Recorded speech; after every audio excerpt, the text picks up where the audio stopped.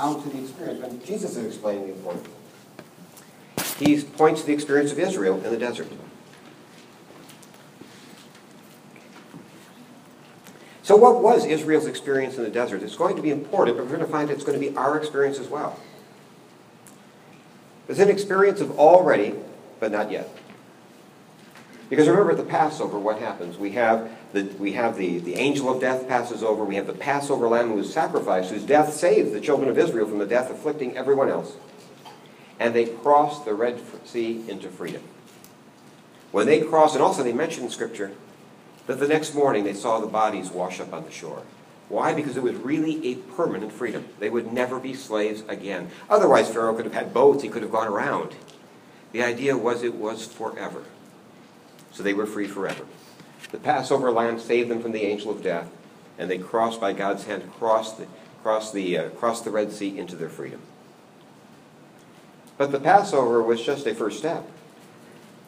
God's promise was the land of Canaan. He swore to Abraham by himself, by his own name, he swore that Abraham and his descendants would possess the land of Canaan. They were not in the land of Canaan. Between then, crossing the Red Sea and the land of Canaan would be 40 years in the desert. 40 long years, a whole generation. That's what it means, a generation. In that time, the time to grow up, to have a family, and to see your grandchildren. A generation. A full generation in the desert. So how does that apply to us as Christians? We have our Christian Passover is when Jesus died once and for all to save us from sin on the cross. And we cross the Red Sea in our baptism. In our baptism, we are freed from sin forever. Remember, Peter says on the day of Pentecost, be baptized for the forgiveness of your sins. We are freed from the power of the enemy and sin forever. Freed from that burden. But God's promise to us is to live in his presence in resurrection bodies forever. We are not there.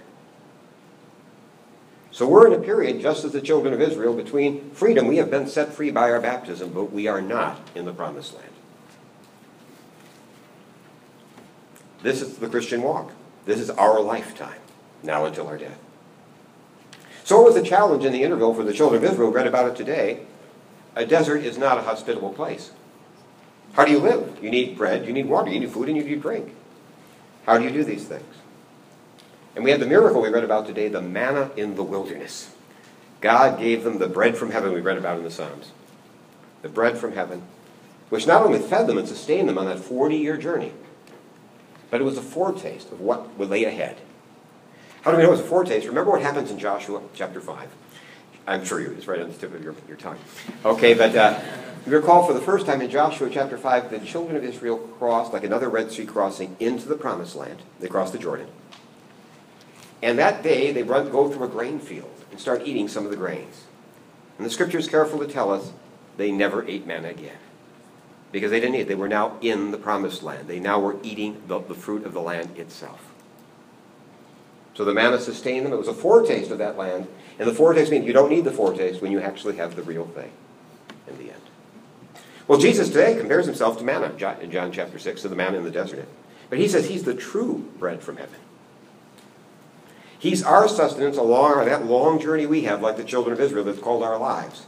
That long journey, Jesus himself is his food. He is the bread of life, he says. He's the food who will sustain us on that journey. And when we participate, like Paul says, participate in his body and blood, what we are is we're having a foretaste of eternal life. That's what Eucharist is all about. It's food for the journey and a foretaste of eternal life. Now, Paul tells us that Eucharist is even more than that. In 1 Corinthians, he says that the cup of blessing that we bless, is it not a participation in the blood of Christ? The bread that we break, is it not a participation in the body of Christ? Because there is one bread, we who are many are one body, for we all partake of the one bread. Let me say that again. Because there is one bread, we who are many are one body, because we all partake of the one bread. It means that baptism makes us one body, but the Eucharist cements that body together. It draws us together and cements. The unity, we enter into that body at our baptism, but it is cemented in the Eucharist. Now, In the New Testament, we know that, what's the word for Christian? We don't use the word Christian. We mentioned other people called us Christians. You know, in Antioch, the people were first called Christians. What are we called in the New Testament? We're called saints. Right? To the saints of God at Corinth, we talk about the saints, tell all the other saints. Saints is from a Latin word, so it means the holy ones. We share Christ's righteousness, His holiness. We're the ones, holy, remember in the Old Testament, something set apart for God. Right? Something holy to the Lord means set apart. It's only for God. It belongs to Him. It has His seal of ownership upon it. Holy to the Lord. That's what we are. We are the saints of God. The term isn't used of dead people, right? It's used in the New Testament of us. All of us are saints. All of us have been washed in the blood of the Lamb are saints. Now, they also use the word saints, holy things, to describe the bread and wine at Eucharist. They were the holy things. Holy people and holy things.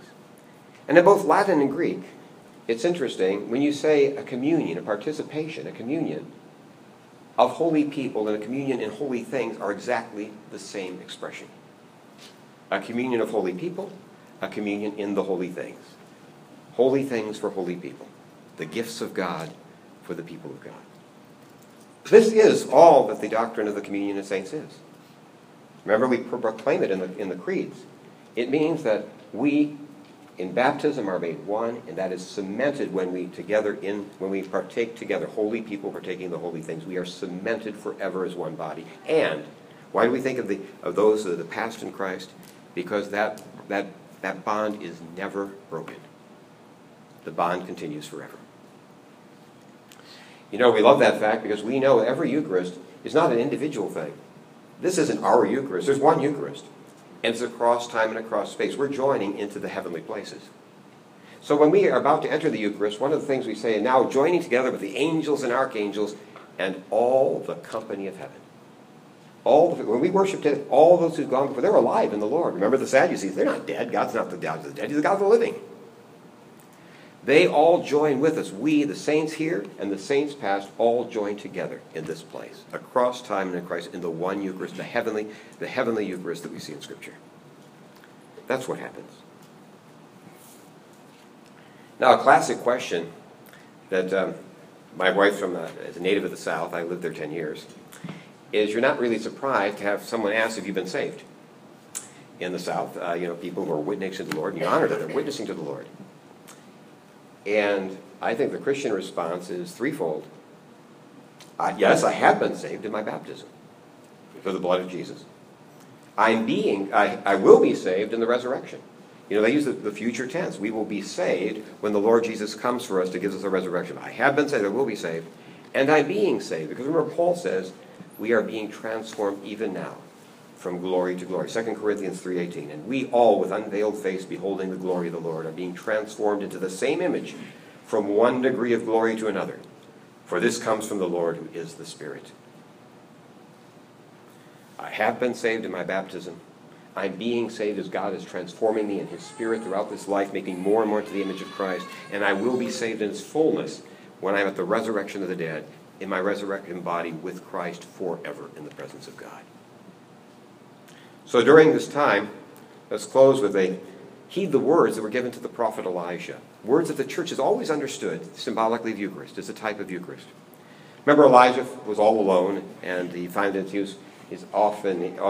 had escaped from Jezebel after the miracle at Mount Carmel. And he wakes up, and there's bread and there's water there waiting for him. It says, the angel of the Lord came again a second time and touched him and said, arise and eat, for the journey is too great for you. And he arose and ate and drank. And he went in the strength of that food 40 days and 40 nights to the mountain of God. Amen. Now what we're about to do is to move to the creed. Let me explain something that's very important when we're saying the creed. We very much as Anglicans cherish, we are